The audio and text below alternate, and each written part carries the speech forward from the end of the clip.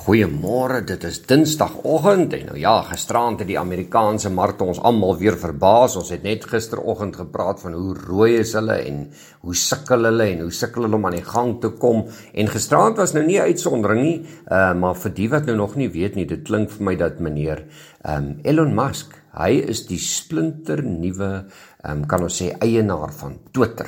Hy het al die pad daai offer gemaak en dit lyk vir my of die maatskappy hom aanvaar het en dat hulle die offer gaan aanvaar en dit beteken dat meneer Elon Musk binnekort dalk die nuwe eienaar van Twitter gaan wees. Maar interessant, ek sien hy het gesê hy wil Twitter hê, maar hy wil een ding ook nog hê, hy wil meneer Trump weer terugdaap, so daar kom weer splinter nuwe aksie op die sosiale netwerke. Nou ja, die Dow Jones, onthou hulle almal was eers bloedrooi geweest en toe draai hulle om.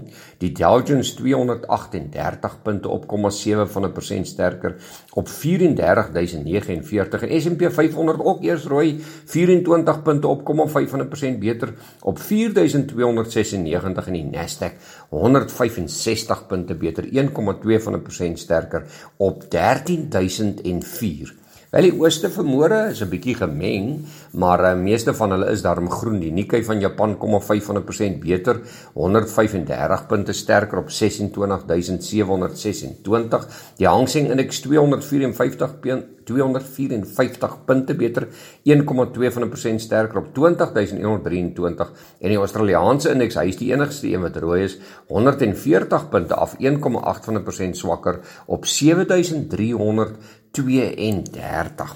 Hier by ons gister plaaslik was dit regtig 'n bloedbad geweest. En die hoofsaaklike rede was deur die bank is aandele afverkoop. So dit was nie 'n nikkie nie, hulle almal is deur die bank verkoop. Is net Capitec wat ek gesien het wat teen die stroom geswem het en hy was mooi sterk op, maar die res omtrent rooi.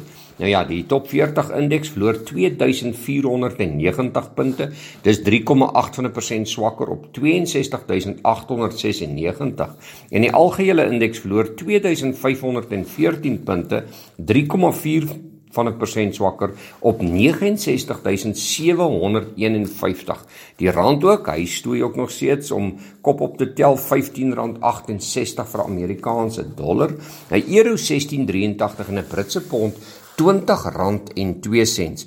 En gister ook die sagte kommoditeite deur die bank bietjie gemeng geweest. Dit was eintlik net soja wat rooi was, die ander was almal so bietjie sterker. Korn op 4.856, sonneblom 10.846, die sojaprys 9.380, die koringprys 7.246, die mielieprys 4.346, dis nou die wit mielie en die geel mielie is 4.479. Ons sagte ware program het so op 'n punt afgegaan, so ek hoop daai pryse is reg, maar andersins sal hulle dalk môreoggend op die knoppe wees as die sagte ware programme weer lekker werk. Wel, die ander ding wat ons natuurlik gesien het, is dat goud 1905 is vanmôre, dis net so bo die 1900 vlakke. Die platinumprys $14 sterker op 919 vanmôre, palladium $70 sterker op 2191 en die silwer lig ook sy kop so bietjie amper 23,93. Nou ja, al die ander nuus wat ons raak gelees het natuurlik, en dan amper vergeet ek Brent olie 103,76. Van die ander Amerikaanse nuus en die internasionale nuus, Philips se verkope word beraam op 3,9 miljard pond vir die eerste kwartaal. Cango kondig 'n $50 miljoen aandele terugkoopplan aan. River City verklaar 'n kleinerige dividend, maar ten minste is dit 'n dividend van 0,33 Amerikaanse sente. En dan plaaslik Kaap Agri sê hulle is op koers om hulle teikens te bereik. Is geen wonder nie, want die sagte kommoditeit het pragtig gehardloop. Mass Eiendomme rapporteer dat hulle nog meer eiendom in Roemenië wil aanskaf. En dan PSG berig dat hulle netto batewaarde nou per aandeel op R127.49 staan. Nou ja, daar is die einde van die nuus van vandag. Môre is 'n bietjie vakansiedag, ons gaan 'n bietjie rus. Wel, besoek gerus ons webtuiste www.fransklerk.com vir meer inligting en ons gesels weer.